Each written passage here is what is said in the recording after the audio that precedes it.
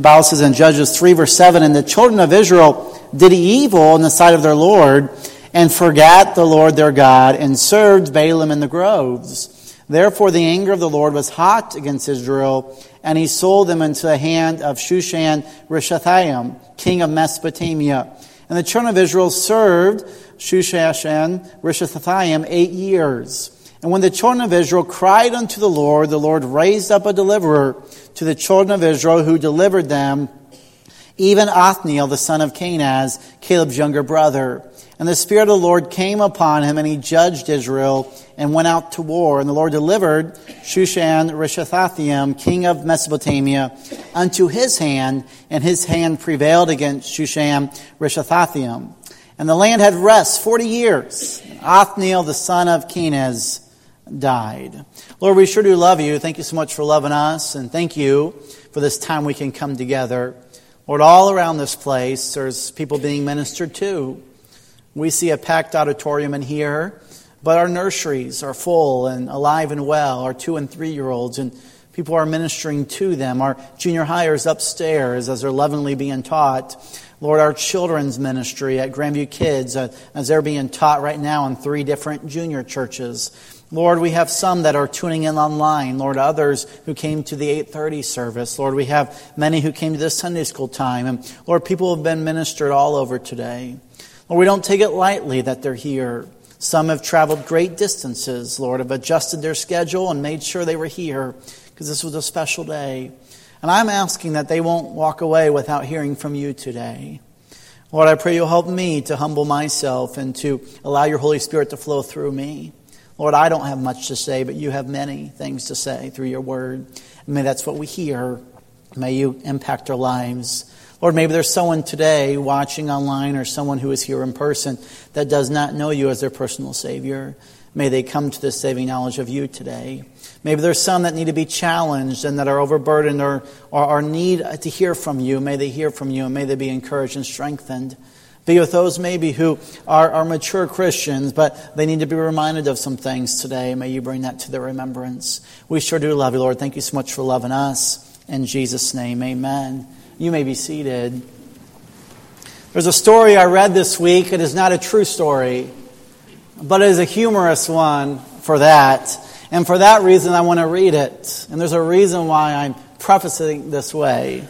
I believe it's a good launch pad into the sermon today. But a husband had fallen ill with some very serious symptoms, and his wife took him to the doctor, who examined him and ran a complete battery of tests. He told the man to get dressed and step outside. And after her husband was gone, the wife said, "Okay, doctor, shoot it straight. I want to know exactly what is going on." Her doctor said, "Well, your husband is going to die unless you take some special measures for him." "Of course, doctor," she said, I will do anything to help my husband." "Then this is what you must do," he replied. "First of all, you must not allow him to have any stress whatsoever. You must make him 3 healthy meals a day. Do whatever he asks you to do. Smother him with kisses all the time. And tell him how much you love him. Give him whatever he wants or needs. Spoil him rotten. And wait on him hand and foot. And then your husband will live." On the way home, the husband said to his wife, "Well, honey, what did the doctor say?"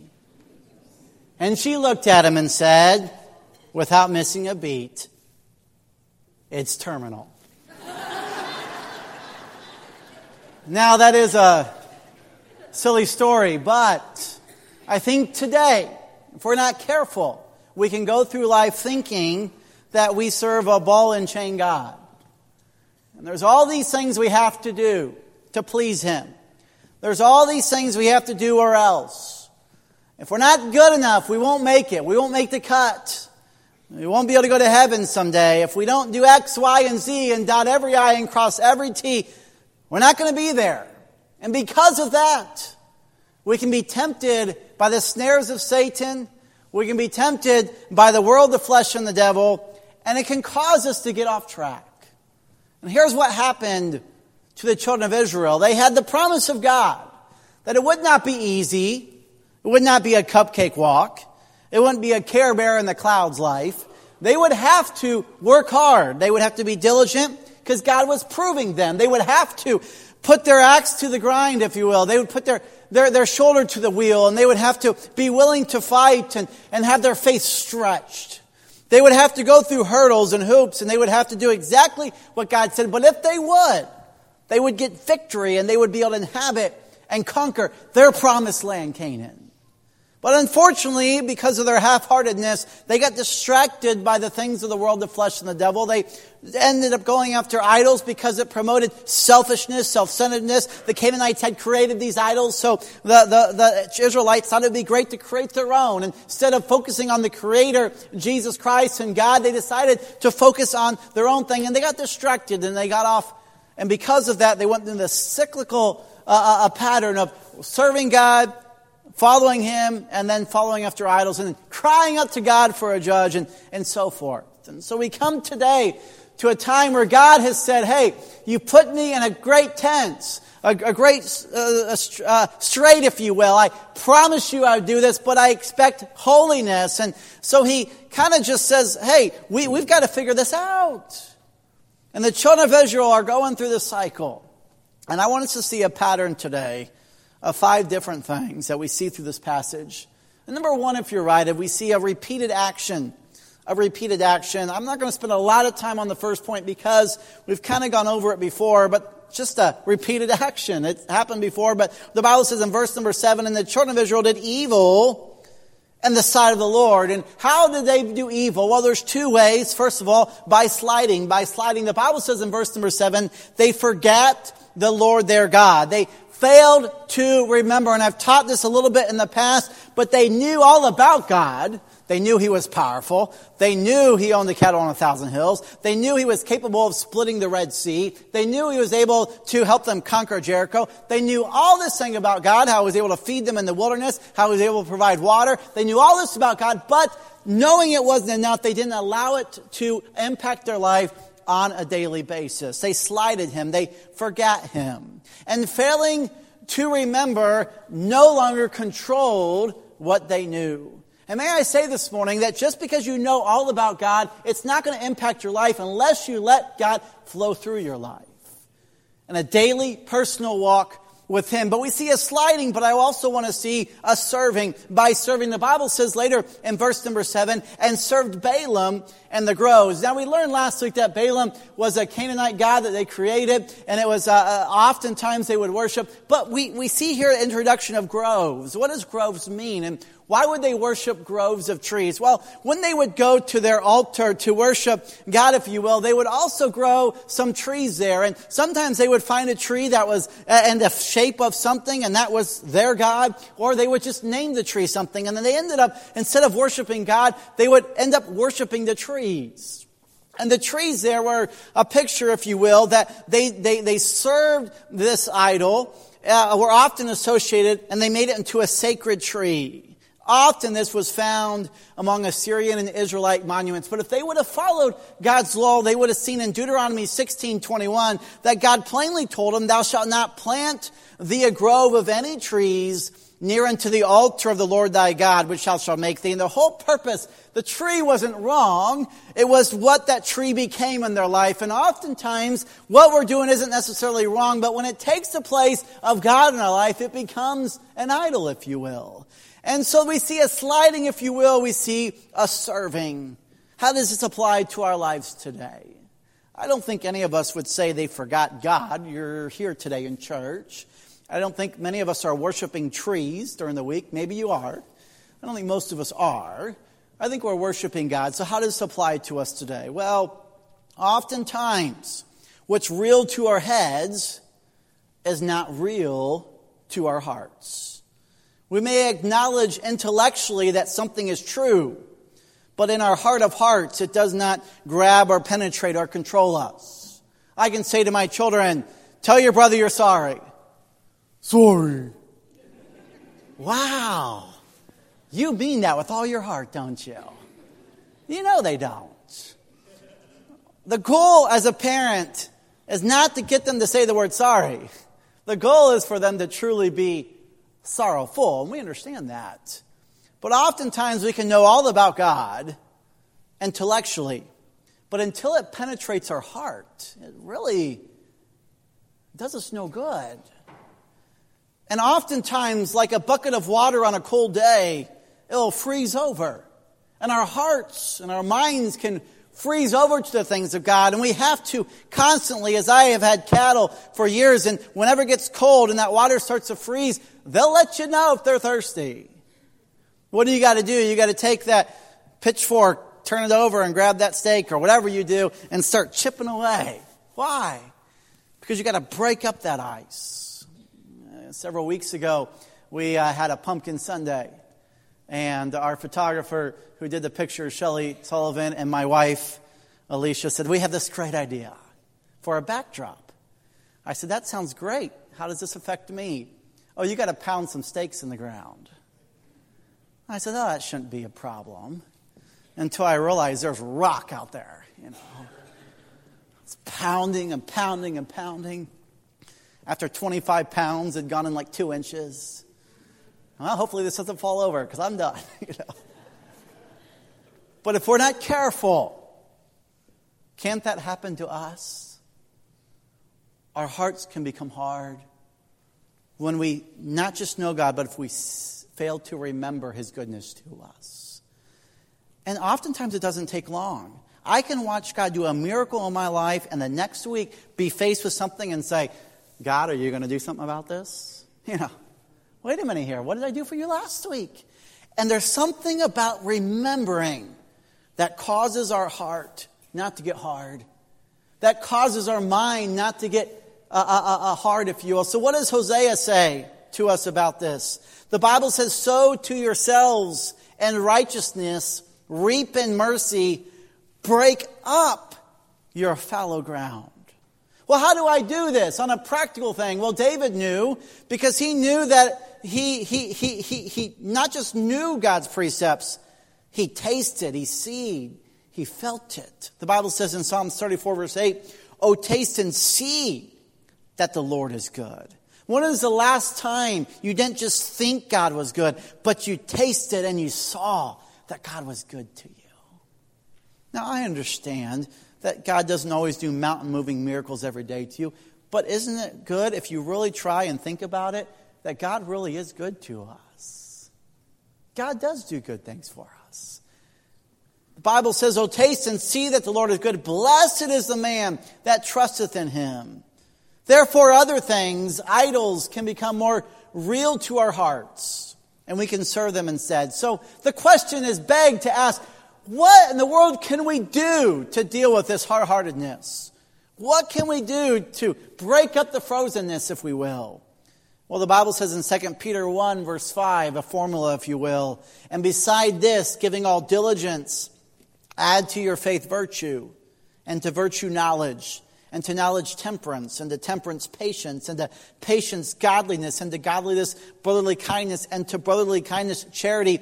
Wherefore I will not be negligent to put you always in remembrance of these sayings. You know what Paul says? You need a consistent preaching of God's Word, the reading of God's Word, the Bible study of God's Word. You need to constantly be in the Word so it can remind you of what you need to do to grow as a Christian. Oftentimes, if we're not careful, we can get stuck where we're at. And God says, let me remind you where you came from, let me remind you where you're going, and let me get you going again. So how do we do this on a practical basis? Well, we can remember by the Lord's Supper, do we not? Luke 22, verse 19, and He took bread and gave thanks and brake it and gave it unto them, saying, this is my body which is given for you. This do in remembrance of me. Why do we practice the Lord's Supper here at our church? Why do we take the time to do it every other month? Because it causes us to remember the broken, beaten, mutilated body of our Lord and Savior, and He was willing to be nailed to a cross. He was able to shed His blood. He was able to pay for our sin on the cross. And we need to be reminded about how good God has been to us. We see through remembrance, but also by meditating on Scripture. The Bible says in Joshua 1:8, this book of the law shall not depart out of thy mouth, but thou shalt meditate therein day and night. You know what the Bible's teaching us? We ought to be thinking constantly about God's goodness and His Word and what we can learn and grow thereby. So we see him meditating on Scripture, but we also see others can challenge us to remember through Bible study groups in church. Acts 2:42, and they continued steadfastly in the apostles' doctrine and fellowship, and in breaking of bread and in prayers. It's something about being around God's people and hearing what God's doing in their life. We were doing this week on our staff meeting, and we were all going around sharing a praise that God did this week. And it was exciting to me to see, even though we had a great day last Sunday, there were so many great things that still happened that I didn't even know about. There's something about being around God's people that challenges us, does it not? By the way, if it doesn't cause you to remember good things, then maybe you need to get around other people that are God's people. If it's always gossip, if it's always negativity, if it's always dragging you down, hey, whoa. Unless you can make it positive, maybe you get around some people that help sharpen you and strengthen you. And so we see this morning a repeated action. But number 2 this morning, as we hasten on, I want us to see a revived attitude, We see in verse number 8, there was 2 things that caused God to revive their attitude and said, hey, your attitude stinks. So we're going to do an attitude adjustment. Don't you love it? Didn't you love it when your mom and dad said that to you growing up? You need an attitude adjustment. How does that happen? Well, in this case, God sold them. The Bible says, therefore, the anger of the Lord was hot, in verse 8, and he sold them. Just as the people had already sold themselves into the hands of Baal, God sells them into the very people who they had chose to yoke together in fellowship with. He sold them into slavery. You say, well, that's not a very kind God. Well, contrary to what we think, God is actually acting kindly by causing them to remember. And by the way, chastening has a way to help us remember who is still on the throne, does it not? What does chastening bring in our life? Usually for me, it gives me frustration. And then when I finally get smart enough to realize that it's God working on me, God, what do I need to change? What do I need to do? God, I'm here. What do I need to do? And so we see us selling, not to pay them back for how he had wronged them. No. But to offer redemption to this enslaved group of people who had chosen idols and sin above him. The Bible says in 1 Corinthians 11, verse 32, but when we are judged, we are chastened of the Lord. Why? That we should not be condemned with the world. See, God loves you too much to have you be stuck in the world. He wants you to have a victorious Christian life. Faith is the victory that overcomes the world. He wants you to enjoy the wonderful Christian life. So we see through a selling, but also I want us to see through serving. He revives their attitude by selling them, but also causing them to serve. The Bible says in verse 8, they served Shushan Rishathaim 8 years. Now, what is so interesting about this king? Well, if you study this king out, he was actually a king in Mesopotamia and Syria. He was between the 2 great rivers, Tigris and Euphrates. And Cushan, his name, means double wickedness. This king was not just wicked, he was very wicked. And if you look at what Benson says about this in his commentary, he says, this was a great distance away and didn't make sense for Cushan to conquer Israel. It wasn't furthering his kingdom. It wasn't taking that next step, if you will, of power. It makes no sense that he would conquer Israel. But this shows us so much the more that the hand of God was in this. And isn't it interesting this morning that God's own people wouldn't follow him, but one of the most wicked kings in the area followed what God told him to do and led in his heart. May we not be guilty as Christians to do what we accuse the wicked of doing. Well, they won't follow God's leading. Well, are you? And we see this morning, they were sold, they were served. God's brokenhearted because his people will no longer have relationship with him in communication. So as God desires a relationship with us, we must encourage us today that when God chastises us, he's trying to remove hindrances to our fellowship with him. The Bible says unconfessed sin hinders our communication. In Psalm 66, verse 18, if I regard iniquity in my heart, the Lord will not hear me. Unforgiveness hinders our communication with God. The Bible says, and when you stand praying, forgive if you have aught against any, that your Father also which is in heaven may forgive your trespasses. You know, when we disregard God's word, it hinders our communication. In Proverbs 28, verse 9, he that turneth away his ear from hearing the law, even his prayer shall be an abomination. And those 3 points were borrowed from our continued discipleship program. But I want to encourage us today to realize that God wants communication with you or me. And when that's broken, he values it so much, he's willing to chastise us to bring us back to him. We see a revived attitude is simply God saying, hey, your attitude stinks, and I'm willing to sell you, and I'm willing to have you serve this king for 8 years to get you to understand that you need a Savior. So what happens? Well, we see a rescued allegiance, if you will. A rescued allegiance, number 3. We see through remembering. How did God get their allegiance back? He caused them to remember. We've talked about this already. But after struggling under physical oppression, they finally cried unto the Lord in verse number 9.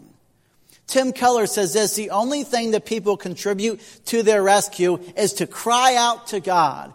And may I say today, God is only interested in you crying out to him and realizing, I need your help, God. And God says, okay, I will prepare a Savior. I will prepare a deliverer. I'm thankful today that in our sin, lost in our sin, if we simply cry out to God, he has prepared a Savior, Jesus Christ, years ago, who was willing to die on the cross to pay for your sin and mine. So we see through a remembering, this reflects that they reverse their previous allegiance by turning away from idols, and they turn back to the Lord as their God. I see this rescued allegiance happen through remembering, but it also happened through repentance. By the way, repentance is crucial to make a change in our lives. They didn't wait for the trouble to go away. No, they decided they wanted help now, like the prodigal son who realized that he was eating the pig slop of pigs. He had nothing else to stand on, and he said, why don't I just go home and be a servant? They are treated better than I am. And may I encourage us to have a repentant heart and realize that I need a Savior. The Bible says in 2 Corinthians 7, verse 8, for though I made you sorry with a letter, I do not repent, though I did repent.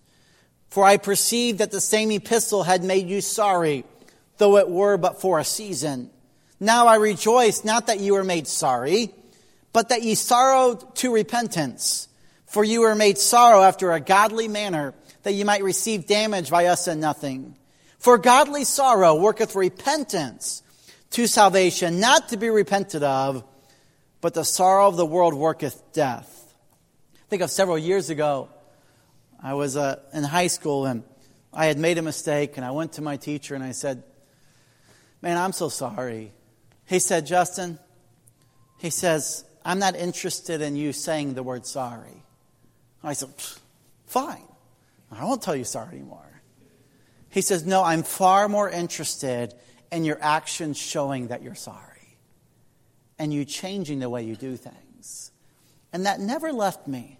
And I realized sorry is easy to say, but acting and living it out is really got to be a change in my life.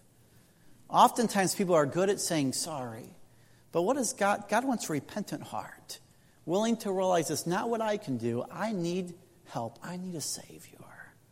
Years ago, during the Welsh revival in the early 1900s, really it was spreading through the Welsh area, and over 25% of the people had given their life to Christ. It was an amazing thing. There was a lot of coal miners in the area, and oftentimes they would have their tool shed with all the company tools. But it seemed like they were all the time having to replace tools because it got broken, it got misplaced, they couldn't remember where they put it. And so it really became part of the budget where they had to replace tools constantly. But the story goes that some of these miners, the managers, got saved, and they started Bible studies, and they started preaching the gospel.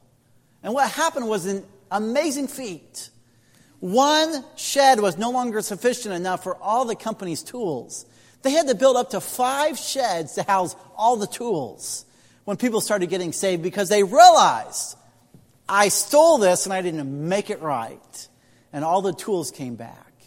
What had happened there in the Welsh revival? It was more than just someone saying, hey, God, I'm sorry, please forgive me. It was a true repentant heart when they said, you know what, we were wrong and we want to make it right. And God, we're thankful you're our Lord and Savior, but we want to show that we want to show we're sorry, we want to prove it.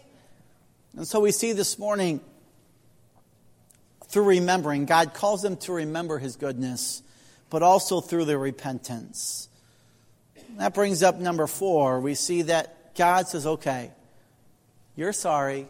You're truly sorry. I'm going to raise up a Savior, a deliverer. We see a restored administrator. A restored administrator, number 4. We see a repeated action, a revived attitude, a rescued allegiance. But I want us to see the restored administrator. Look at verse number 9. The Bible says there, who delivered them, even Othniel, the son of Kenaz, Caleb's younger brother. Having sent trouble to the children of Israel to get them back on track, God also sends a leader and a Savior. And I'm thankful for a God who doesn't just point out our wrongdoing, but He's willing to make the difference. He's willing to provide the sacrifice. He's willing to do what no one else would do, and He's willing to go to Calvary for you and me. And we see this morning that God's willing to send a Savior. Here we see this morning a spiritual leader that was filled with character. Filled with character. The Bible says in verse number 13 of chapter 1, and Othniel, the son of Kenaz, Caleb's younger brother, took it and he gave him Achash, his daughter, to wife.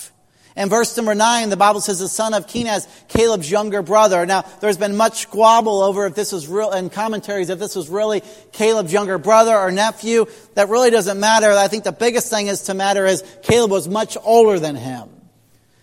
I think that the reason why Othniel was such a great leader, next to Joshua, probably the best judge that was there to lead the children of Israel, was because of Caleb's influence on him.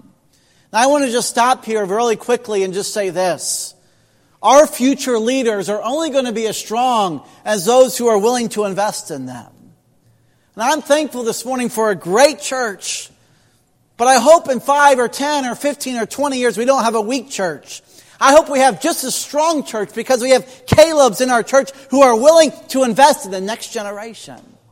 You say, how should we invest in them? I think in Deuteronomy 6 verse 4 through 7 we see 3 ways to have a passion through our love and walk with God. May those following us see a passion through our love and walk with God. May they see a persistence of consistently teaching and posting the truth. And may they see a patience through us of nurture and admonition. Now, I believe this morning if we'll take the time and the effort to declare the gospel, but also to connect people to our church and then to see them discipled and then trained to become leaders, I believe we can see God do amazing things through Grandview Baptist Church, through our next generation of leaders. So we see a man who was filled with character, but I also see a Savior, if you will, an administrator who was filled with Christ. Look at verse number 10. The Bible says, and the Spirit of the Lord came upon him. God empowers Othniel for his status and work. What was his work? To judge, and he went to war. We see here that God sends trouble, and then God sends a leader. But do you know the most exciting thing about that? God sends the Spirit of the Lord through that leader. And great victory comes. The Bible says in verse number 10, the Lord delivered Shushan-Rishathaim into his hand. This wicked king who was consumed by more power and more wealth and more control. He was soundly defeated by Othniel. Othniel, who God had used to conquer a land earlier. He was a folklore hero, if you will. He was just a man that was full of character. But when the Spirit of the Lord filled him, the children of Israel were able to do what they never could do without it. And there's something about the Holy Spirit filling us so we can do something more than we could ever humanly think possible. And may I encourage us this morning to allow the Holy Spirit to fill us and to control us. May we submit to Him and allow Him to work through us. And then last but not least, I want us to see number 5, a renewed aspect. A renewed aspect. So what does this mean for you and I today? Well, we see two deliverances here. And I want us to see the word aspect means to be something to be considered. There's something to be considered about the end of this passage in our text. The Bible says there in verse number 10, and the land had rest 40 years. I want us to see this morning a partial deliverance. Now, 40 years is a long time, at least to me, because in 4.5 years, I'll be 40. I know there's some of you think you're still a child. I get that, okay. But 40 years is a long time. That's really a half of a good life. But it's a partial deliverance in the grand scheme of things. Because if you look at verse number 12, we see after he died, we see they went back into their old pattern. But we see here the land had rest. Tim Keller says this is peace from physical oppression, but also from self-inflicted spiritual oppression of idolatry. In other words, they were physically oppressed because they self-inflicted the spiritual oppression. They chose not to follow the Lord. Restoration and revival only come to God's people when God works through His chosen deliverer.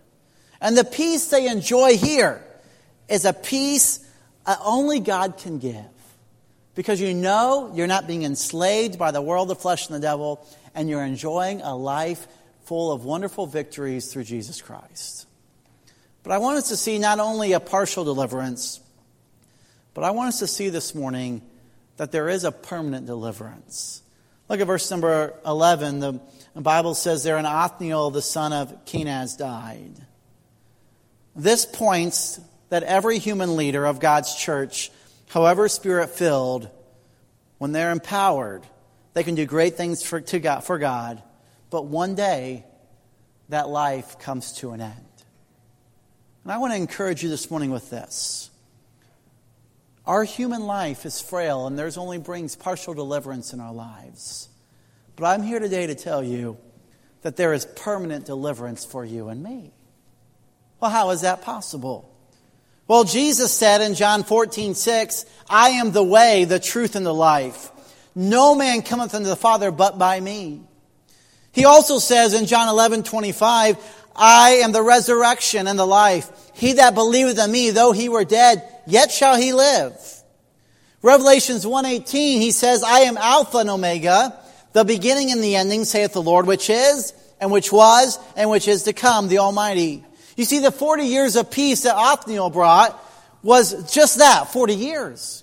But I'm thankful today that if you know Jesus Christ as your personal Savior, you have permanent deliverance forever and ever and ever for eternity. I'm thankful this morning that the Bible says that we are all sinners. There is none righteous, no, not one. The Bible says for those wages of those sins was death. The Bible says that we have no hope without Christ. And we can try the world's philosophies. We can try the good self-help books. We can try all these things, and they will get us maybe a little bit farther down the road. But until you realize that I am lost without Christ and have no hope, you will not have permanent deliverance. There must come a time in your life when you realize, for God so loved the world that He gave His only begotten Son, that whosoever believeth in Him shall not perish, but have everlasting life. But God commendeth His love toward us, and that while we were yet sinners, Christ died for us. When will you realize this morning that Jesus Christ is the Alpha and Omega?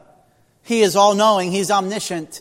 He's omnipresent. He's everywhere at once. He's omnipotent. He's all-powerful. He's immutable. We see He's everlasting. We see He's sovereign. He's ruler of all. He never changes. Jesus Christ is the same yesterday, today, and forever. I want to hear today to tell us that we don't have to trust in a partial deliverer and trust in the man, trust in politics, trust in this or that. We can trust in a permanent deliverer, and that is the Lord Jesus Christ. Amen. If you, this morning, are sick and tired of tracing the things that are bringing you nothing in return, you give. If you're tired of trying your hardest to do your best, but falling short, that's what the word sin means, to miss the mark. No matter how hard you try, you can't get there. May I encourage you today to come to the only one who can save you, the Lord Jesus Christ. Amen. The Bible says, for whosoever shall call upon the name of the Lord shall be saved. And as great as Othniel was, as great as Pastor Muchler was, and whoever has been dear to your heart, as great as they are, they're not enough to save you permanently. You need the Lord Jesus Christ to do that for you. So my question to you today this morning is simply this. Are you chasing a partial deliverance, or do you want the permanent deliverance that only Jesus Christ can offer? Now you may be sitting there today and saying, that's got to be too difficult. That's got to be too hard. In fact, Nicodemus came to Jesus one night. He said, what must a man do to be saved? I mean, I'm a religious man. I'm a ruler of the Jews. I've gone to church. I've learned everything there is to learn about God. What must a man do to be saved? And Jesus said, you must be born again. Not of water, but of the Spirit. There must come a time in your life when you realize that I have no hope without God. And I need Jesus Christ in my life. And I'm going to accept Him to come in. If that's you this morning, may I encourage you to begin a relationship with Jesus Christ today. Second of all, how are you making sure in your remembrance of your heart that what you know in your head becomes something more through your life?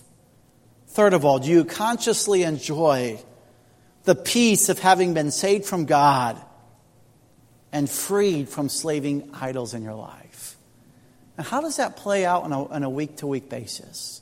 Do you live your life in freedom, or do you live your life in slavery to some sin, some addiction?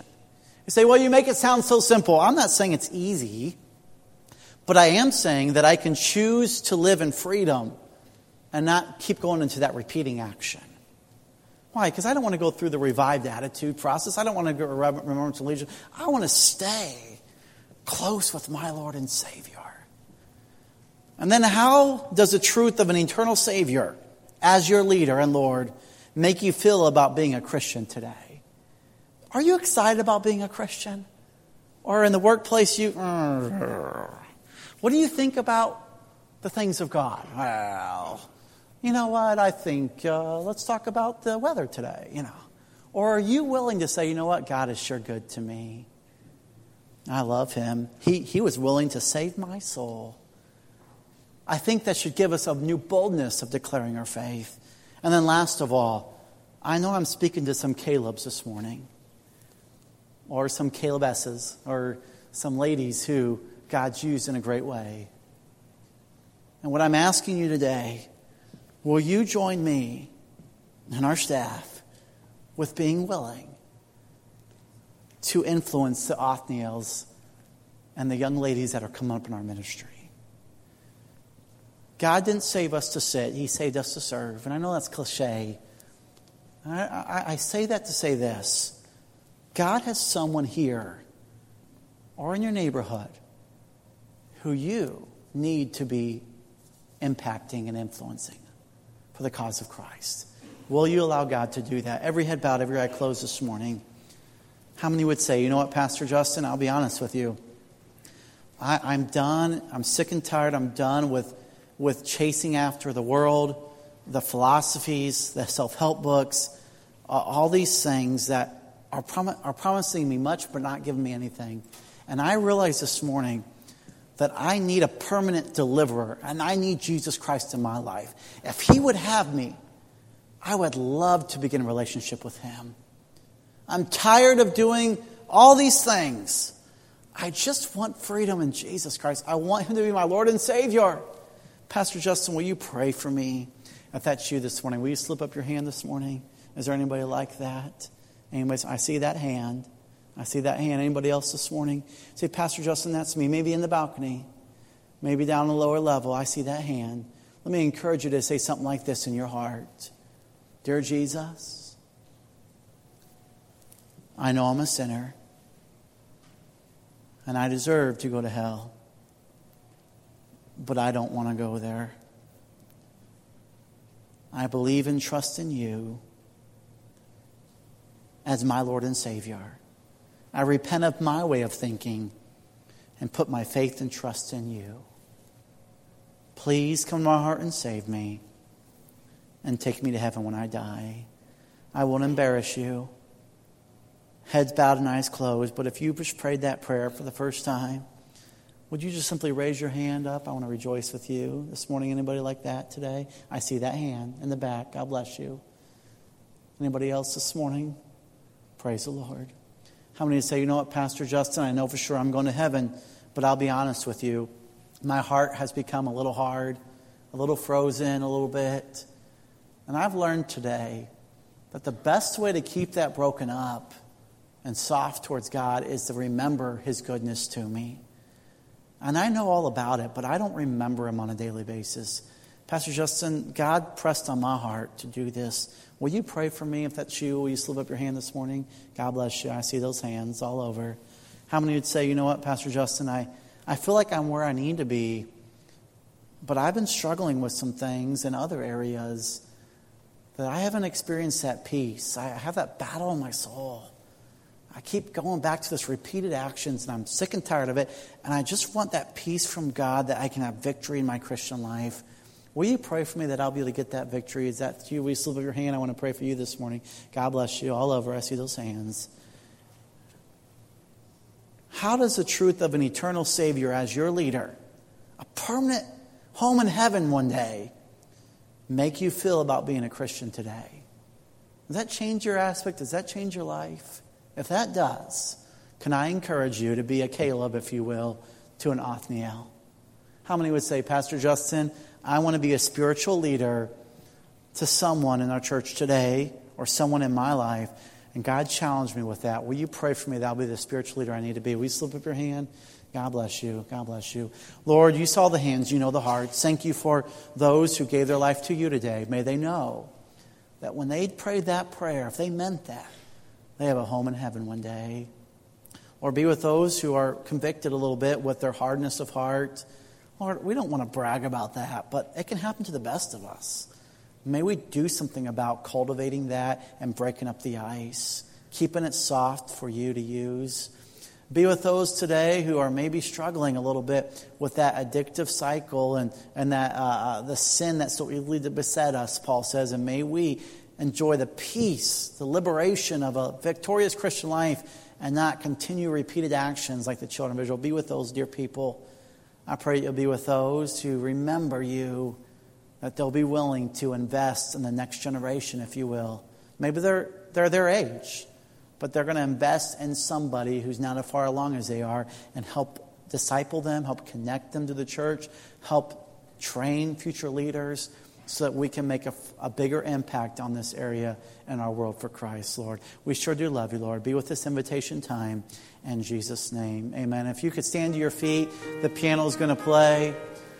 Maybe God's touched your heart this morning. Let me encourage you to come forward. Maybe you're coming forward for baptism this morning, or maybe you're coming forward this morning to join the church, or maybe you're coming this morning, you just like one of our pastors to pray for you. Let me encourage you to do that today.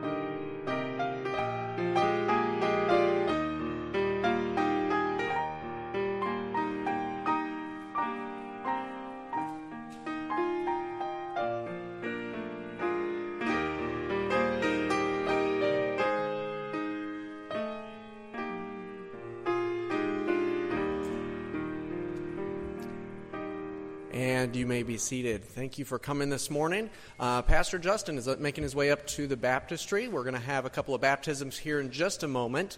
And we have a couple of people planning to join our church in membership, and so we're sure excited about that. Our first one this morning is Miss Elizabeth Rogers. And Elizabeth, raise your hand at me. Okay. And she has been saved and scripturally baptized. Of course, many of you know her parents, the Rogers, and so they're teaching here in our school, and so their daughter has joined them here, living here in Oregon, and so we're excited for her to join the church. All in favor of letting Elizabeth join us in membership, say aye.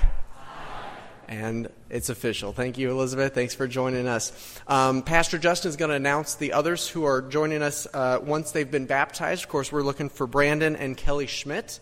And they've been coming to our church now for quite some time, and so we're excited for them. And then Torin Lowe will be getting baptized as well, and Pastor Justin will handle those specificities when he has them baptized. Right now, we're going to watch our next video, and then we'll have a baptism.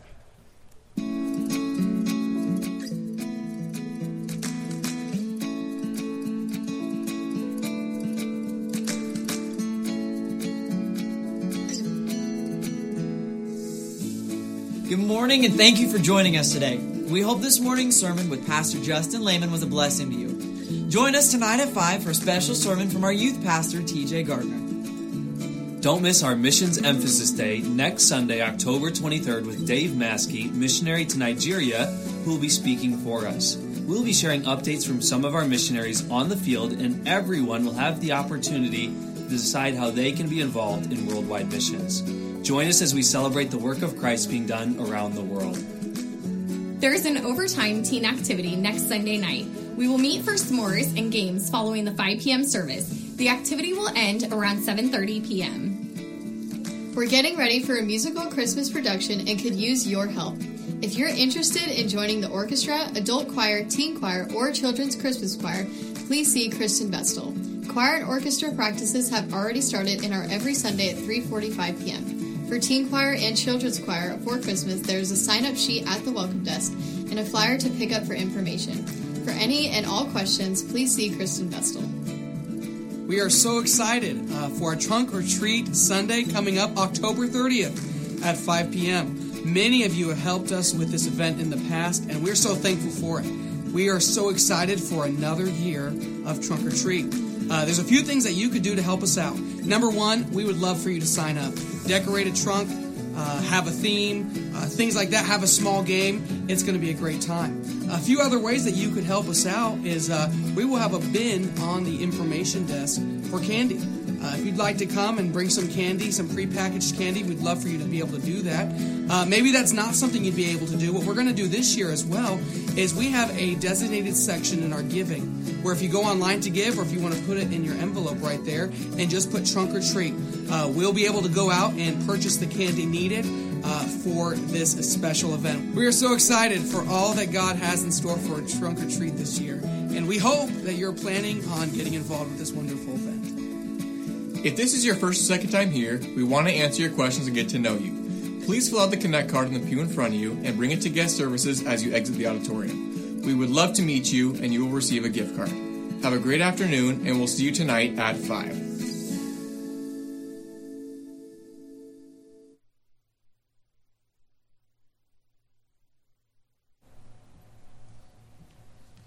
They'll be ready in just a moment. If I could echo the connection card, if this is your first time here, we have a gift for you.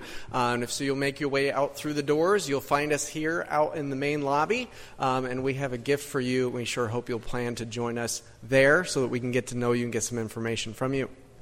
All right, Pastor Justin. Okay, thank you, Cameron. This time we're going to have Brandon and Kelly come down here, and Brandon accepted Christ a couple of months ago and once followed in baptism. They joined the church, but didn't quite, they put the cart before the horse. They didn't understand, and they came together on all of it. So we're gonna re-vote them in today after baptism. And I told them that happens sometimes. And but at the end of the day, we're just glad that they get it all taken care of, because at the end of the day, we're glad they're going to heaven. Isn't that great? And so they'll be followed in baptism today. So Brandon, we'll do you first. And so go ahead and...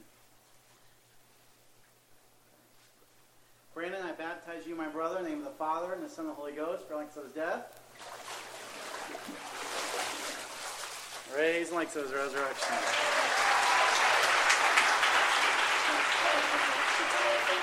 Oh, you doing a picture? Yeah, okay, there we go. You were obeying. So this is his wife, Kelly. Kelly, I baptize you, my sister, in the name of the Father, Son, and the Holy Ghost, for likes of his death. Raise likes of his resurrection.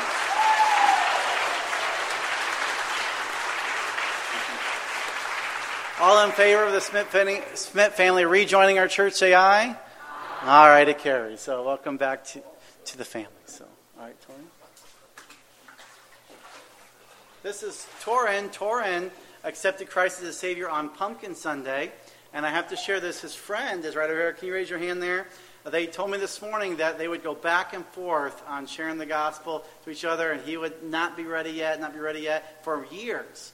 And on Pumpkin Sunday, he prayed and asked Jesus Christ to come to his heart. And they're here today. And I thought, sometimes you just think, oh, they got saved. Praise the Lord. But sometimes it's years and years of people praying for them and working on them. So I'm so proud of Torin. And, of course, Amanda as well. We're glad to see you there. And their children are watching. So we'll get Torin baptized. Torin, I baptize you, my brother, in the name of the Father, and the Son, and the Holy Ghost, for the likes of his death. Praise like his resurrection. Okay. And the Lord said, has done as thou hast commanded, and yet there is room. And so we're rejoicing today. Brother Cameron. All right, we'll pray and be dismissed. Lord, we love you. Thank you for all you've done for us. Thank you for a wonderful Sunday where we get to celebrate you and come and worship together, fellowship with other Christians. God, we pray that you'd work in our hearts. Thank you for all you've done for us. We pray that you'd help us to keep a good perspective this week and to be influencing others around us. And we'll give you the honor and praise for it.